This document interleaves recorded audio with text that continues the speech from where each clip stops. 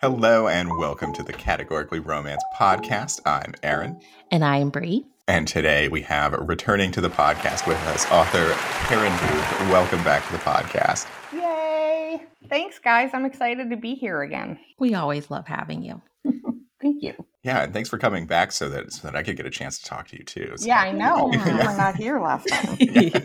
Well, what is your most embarrassing reaction to receiving a gift? You know, I had to think about this for a while. I think crying. But mostly just like that moment when you're so overcome with emotion because someone gave you something that's just so meaningful. Good crying. Okay. Oh, good crying. Not bad crying. Not bad crying.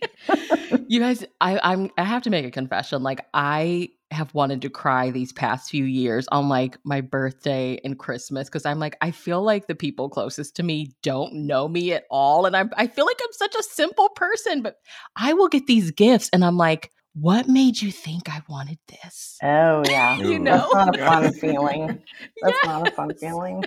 What's your go-to winter cocktail or drink? All right. So this is going to make me sound like an old lady, but our next door neighbors, we hang out with them a lot. And David, the husband, he makes brandy Alexanders at Christmas. And they are the most like caloric indulgence you could imagine because it's brandy and like heavy cream but it is so delicious. So yeah, I guess I would have to say that. It definitely gets me in the Christmas spirit. A brandy Alexander, that's what it's called? Yes, a brandy Alexander. I think it's from like the 40s. Oh, it sounds so delightful. It is very delightful. Have you ever roasted chestnuts on an open fire? I have not, but I am willing to learn. If someone wants to teach me. It can't be that hard, can it? Right. I see chestnuts in the store, especially around the holidays, and I always think to myself, I don't know what to do with those. But honestly, I don't even know if I've ever eaten a chestnut. But well, if anyone's listening and they've actually done it, hit us up. Yes, tell us all about it. I mean, we all know the song, but has anyone actually done it is the question. Right. Yes. Well, okay, we're talking about your book today, A Christmas Rendezvous, that came out in 2019. And I mean, we want to hear the inspiration and everything about it, but there is something happening with this book. So will you tell us about that? I will. So Harlequin came to me, I don't know, a few months ago and said that they wanted to re-release the book. And which is exciting. They do this every now and then. They did it, one of J.C. Lee's Desire series. They put new covers on and they gave them new titles. And so they just came to me and said, let's give this book another go. We're going to give it a different title. So it's called The Christmas Negotiation. And they gave it a cute illustrated cover and kind of playing up it's set in New York at the holidays, which is a pretty special thing. And it's a story about two lawyers who are in negotiation, literally up until Christmas. So it all kind of worked. And it has a little bit of a lighter tone than some of my desires. Not that I write particularly heavy books, but it's fun. It has a good meet cute. And yeah, so that's it. So it comes out December 5th. Okay. Yeah, I wrote on Goodreads. I was like, this book is fire. It's so dope. Oh my God. It's so good. Oh, thank you. It was really so really they're good. doing so it'll be re-released it's not going to be one of those like collector's books or whatever they call it, where it's like two books in one. Like it'll be released kind of like a standalone and like a new cover and everything. But the new cover, yes, but this is just digital. They're not going to do print just because right now with all the supply chain stuff, trying to you would have to plan this out a year ago to actually get it printed and into stores and all of that. So it's hard for them to funnel something new into that system. But so it'll just be digital. This is so cool. Yeah, it is very cool. It's like one of your babies from the, back of the shelf getting new life. Yeah, absolutely. Absolutely. Yeah, I don't know if you and Bree talked about it before I jumped on, but we were talking offline about did we get the right book? Yeah. Did you get a different had a new book coming out? Right. It is confusing. Yeah, it is confusing. No, and then we were both kind of excited for a minute because we're like, is Desire going back to the old red covers? Oh yeah. Yeah. No, I know. I do love the red. I was surprised. I went to my bookshelf and I was like, oh wait, I actually still have copies of the original book. Not a lot, but I had a few. So well, thank you for you're sending welcome. Yeah, You're thank very you. welcome. So, I mean, the book did come out in 2019, but do you remember where the inspiration for the story came from? Well, so it's book 4 in a series called The Eden Empire. And although it can totally be read as a standalone, and actually when I planned the series, I did not plan book 4. Book 4 just came about because Isabel, the heroine, was in previous book. Her brother Sam is the hero in the 3rd book of the series, and Sam and Mindy. I just liked her a lot, and I loved Sam, and readers really loved Sam, and so I was like, okay, well, this kind of gives me a way to put more of him in another book. He's not in it that much, but he's in it a little.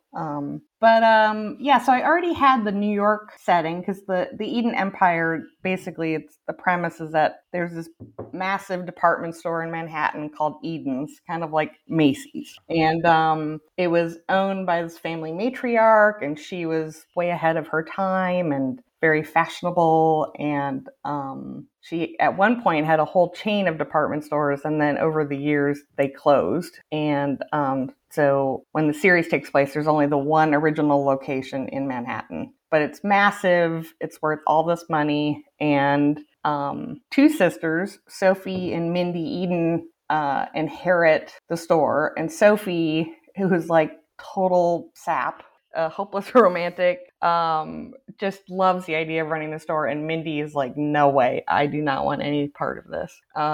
So that's sort of the genesis of the series. And then like I said, book 4 just came along because Isabel was in the other books, and I really liked her. Readers seemed to like her, and but it's hard when you have a secondary character and you only get to write a little bit of them.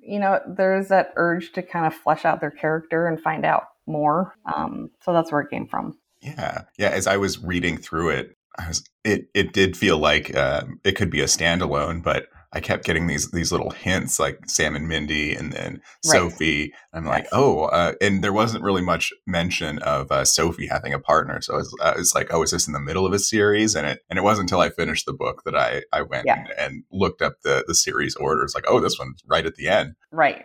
And this series, it starts with Christmas and ends with Christmas because the first book is A Christmas Temptation. Which it's funny.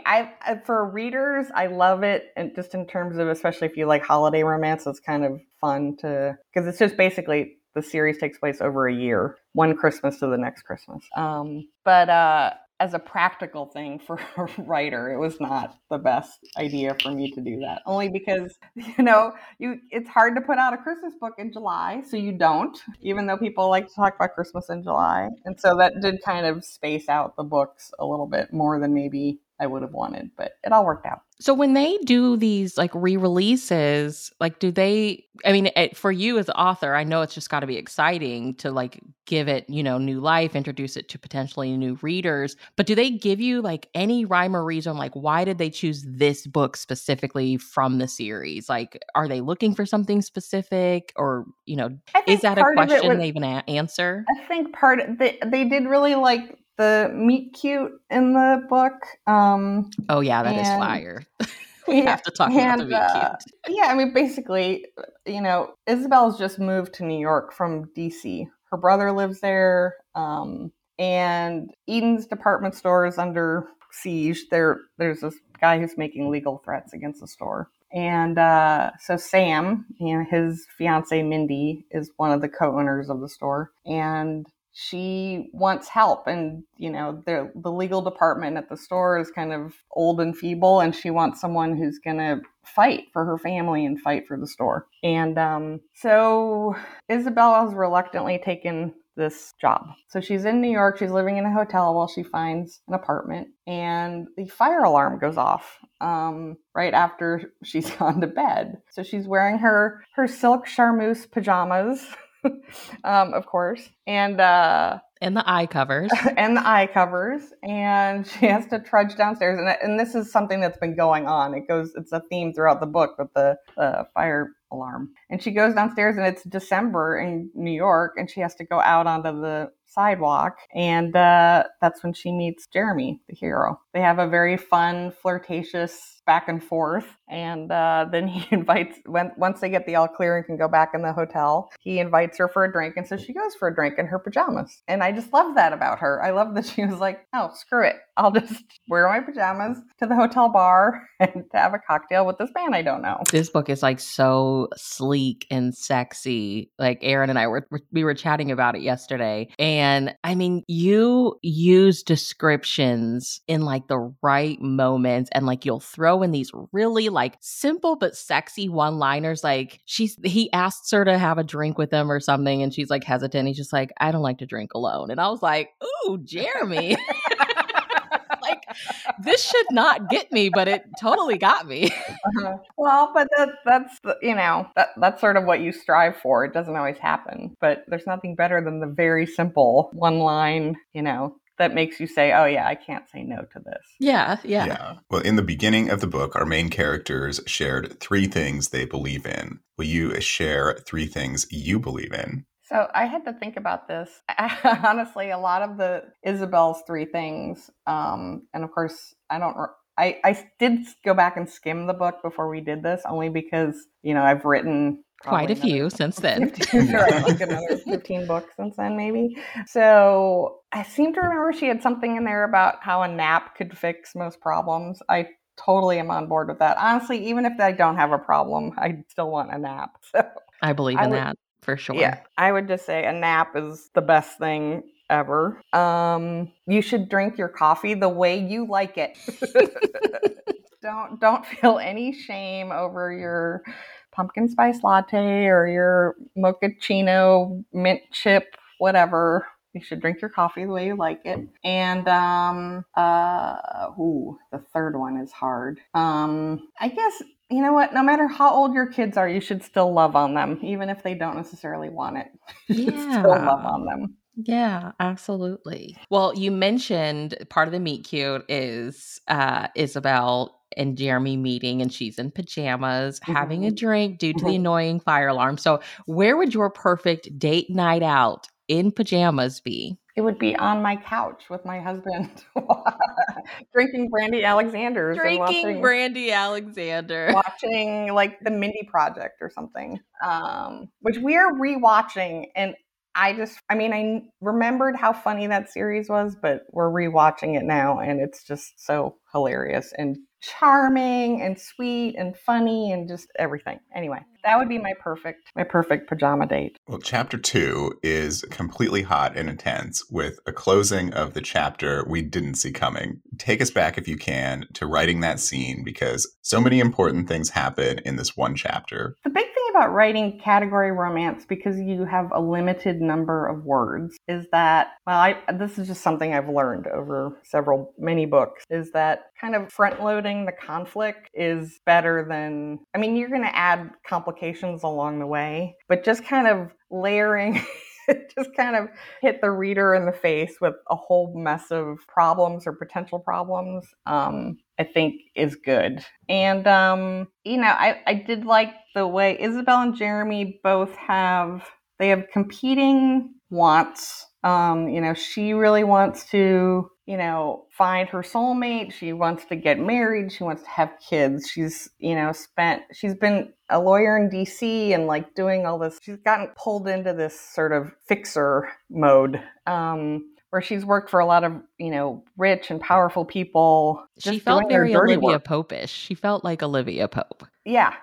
And she's just tired of doing dirty work, and she wants to do something more meaningful, but, it's kind of sucked her soul dry. And so she recognizes that, which I think is great. But Jeremy, doesn't want any of those things. So, those, competing wants are important, but I also think they both have a lot of misconceptions about each other. He thinks of her as a shark when she's really not. And I loved that. I loved that, like, he kind of views her, even his father kind of views her like, oh, we have to get her off of this case. Like, I was like, she right, is a boss. right, right, She's right. just chilling over here, enjoying Yeah. Christmas and playing with cats. Right, exactly. Exactly.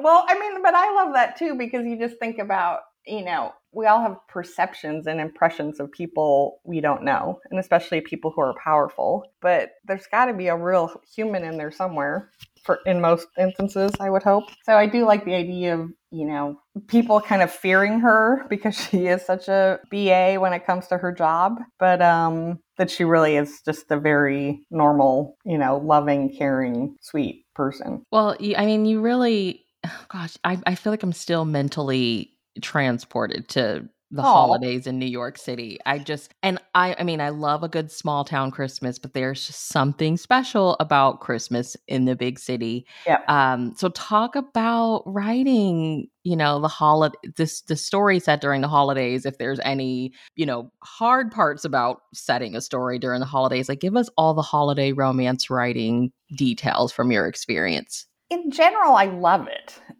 because I just really love Christmas. So, and usually I'm not writing the book at Christmas. So it's like I get to visit the holiday spirit at a time of the year where, it might be February or whatever. I would say it's mostly just you have to be sure that there are those Christmassy details in there, because you do want people to feel like it's got to have coziness. Like even set in New York, it's got to have this like cozy hug of a feel because I feel like holiday romances need to have that kind of next level of transporting you and capturing, because there are always those years where like you get in the holiday spirit or you don't, and it's kind of elusive when you don't, and it's frustrating. So yeah, trying to capture that it's hard, but it's a good challenge and it's a fun one. I like chasing after it, but it does take some work. You kind of have to go back in and layer in little details and make sure that you're addressing, all the senses, smell and taste and all those things. And like, how do you do that when you have, like, when you're writing category and you have the word count and so much matters? I mean, but I don't know. There were just so many scenes where I'm like, I'm totally getting this. Like, Mm-hmm. Even when you would like describe his apartment and like the furniture, Mm-hmm. I was like, I can physically see this. And I know she only has so many words that she can do, but Right. she found a way to slide this in. So can you talk about that? Again, it's just about maximizing words, and description is actually the thing that I dread the most when writing. Like if it was just up to me, I would just write dialogue. I would just put two people in a room and have them argue for a really long time, and then have them start kissing. But love it. So yeah, I mean, really, it is just about trying to paint the picture in my head, try to see it. I do use Pinterest a fair amount. Like I create boards for every single book, especially because sometimes I have to juggle books, move back and forth, and trying to kind of drop yourself back into a story is difficult. But I mostly just try to, because I don't do a lot of I'm not heavy with description. I just try to kind of use high impact words and sort of sketch in the scene. I do think readers like to fill in some blanks on their own. Do you think? Oh, yes. Yeah. I absolutely do. Yeah. So I don't like to be too heavy handed with it. Just enough to kind of, sketch it in. And then I think as readers go through a chapter or whatever, they fill in the blanks for themselves. Well, several times in the book, Jeremy, our hero, gets out-lawyered by Isabel. And instead of getting angry, he gets turned on. Yes. How did you come up with this lovable part of his character? Well, okay, so first off, I just love a hero who will very willingly set aside his ego, because I get very frustrated with heroes who are not, and honestly, heroines too. I don't know. I just thought first off, it showed how much he loved the art of his job. that he loved the art of the argument and the kind of relentless nature of it. And he just, so for him, it was like just added this whole dimension of her, you know, being an incredibly irresistible woman. It was just that she was not only physically beautiful, but she was brilliant and she was just, you know, really good at her job. And I just think it was, for him, he had nothing but admiration for it, even when he was on the receiving end of it, which was a lot. Yeah, like, again, Aaron and I were chatting about this yesterday. Like, I feel like you played with tropes so much in this book because they should have been rivals to lovers. Right. But in a way, it's like they met, they hooked up, and then you put them in the situation where they really are rivals, but they don't hate each other. Right. Right. Now, well, I mean, yeah, I like the tension of them having to compete against each other, especially knowing that underlying all of that is their, you know, conflicting, you know, wants in their lives. You know, wondering how do they find a happy middle ground, I guess. You know, could they find that? But yeah, no, I mean, so just sort of lovers to rivals to friends to lovers. But yeah, I like that. I mean, I love rivals to lovers. Like, that's partly just because I like writing arguments. I have a hard time with enemies to lovers, although I've written it. Partly I don't have a vindictive bone in my body, so it's hard for me to embrace the idea of someone else being vindictive or truly having an enemy. But anyway, I like messing with tropes. It's fun. Yeah. Well, you recently posted an Instagram photo of flowers you received from Harlequin for hitting the 25 books published with them milestone. So, few backlist questions. Tell us a personal favorite book of yours in your backlist. It's hard. It's really hard. I love the first book in the Eden Empire series, Christmas Temptation, partly because it has the trope of you know, someone's had a long crush on someone, and in that book, it's sort of backstory. You know, the hero and heroine went to school together, went to college together, and she just had a massive crush on him for all of it. And then one night they drink too much and they sleep together, and she thinks, oh my God, this is the start of something amazing. And he's like, oh, I totally messed up our friendship. And so he calls it off, and then they don't see each other for like 6 years. And so I love that book because you could feel the longing in her for him. Like, you could really, and it was just this like deep, you know, it went way beyond lust or anything like that. It just was this very like kind of heartbreaking longing for him. And I like writing that. So I would say A Christmas Temptation. What's a backlist book where the plot or the characters came to you easier than most? Almost no books come easy.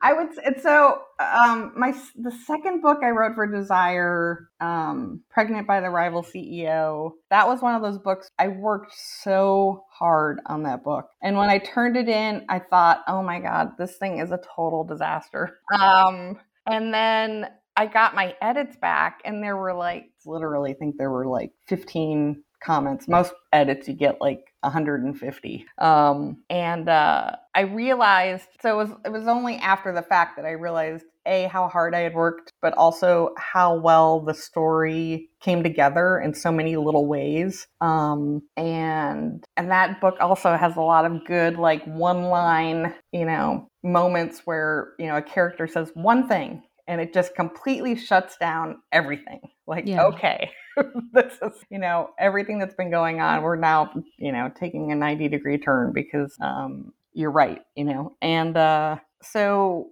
I would say that book, it's not that it came easy, but it definitely came together in a way that you strive for so many books and you just don't necessarily get there every single time. But yeah, just on many different levels, that book came together in a way that I'm proud of. Well, has there been a book in your backlist that you were a little nervous about releasing? Oh, pretty much every book. I would say the first time I wrote a Texas Cattlemen's Club book, because I hadn't written Cowboys, I hadn't written in that series, and it's such a long running series. I was definitely worried about messing it up. I'm like, what was that book called? It was called Secret Twins for the Texan. That was my first Texas Cattlemen's Club book. So I was really nervous about that. Just, did I get it right? It was hard. Plus, secret twins are hard. I haven't written a lot of secret babies. And this was one where she kept those twins away from him for 5 years. Yeah. And that's a plot detail that Harlequin gave to me and said, here, make it work. Thanks, guys. Okay. Yeah, thank you. And, a lot of readers don't like that trope. Or if they do, there has to be a really good reason why you would keep a child a secret. So, I was just nervous about pulling that off. But I think I did okay. Well, for any aspiring writers who may be listening right now, what advice would you give them? I think it's the same advice that I give to my friends and to myself, which is that, especially if you're trying to get published, stay published, all of those things, there's so much in the publishing industry that you cannot control. So I always just, when I get to those moments where I doubt myself or question what I'm doing or, wonder if this is worth it, I always just try to return to the work because it's the one thing that I can control. And so I feel like, especially when you're starting, the more time you can spend just you and your words, it all pays dividends, because it's those little, it's a step forward every time you sit down and open a manuscript and work on it a little bit. And, being a writer is all about a million little steps. Sounds terrible, but it's true. It's true. I mean, I look back at my brother when I posted those photos of the flowers that Harlequin gave me after I published my 25th book with them. My brother texted me and he said, it's like, I can't even believe that you wrote 25 books. How did you do it? And I was just like, I have no idea, other than I just showed up. I showed up. I showed up and I, did the work. And so I do think it is as simple as that you just have to keep showing up, and show up for yourself. Don't show up because, you think it's what a publisher wants, or, those are, business decisions, but ultimately the more you can just make it about you and your words, I think the happier you'll be. Well, this December, we are also getting a new desire from you, Rancher After Midnight. Yes. Please tell us everything you can about the book. So that book is also Texas Cattlemen's Club book. That comes out December 27th. So I have 2 books out in December. It is book 9 of 9 in the Ranchers and Rivals series. And for the first 8 books in the series, everyone in the town of Royal, Texas hates my hero. Oh gosh. Oh, no. You got that guy. I got that guy. I got Heath. It's kind of a Beauty and the Beast vibe. Because everyone does hate him so much and he's so focused on this one thing. And there's basically, he lost his mom and his sister in a car accident. And after they passed away, he discovered that his mom had been given this deed to oil rights. And so the whole 8 books, he's chasing these oil rights. And everyone thinks he's greedy and, trying to claim them is going to involve digging up the property of these 2 kind of longtime royal families, families who have been there for generations, who have these massive ranches, who are just completely, steeped in tradition in Royal, Texas. And so, of course, everyone's up in arms that he wants to go and tear up their property and try to find the oil. And they think he's greedy. And and then my heroine is an oil surveyor.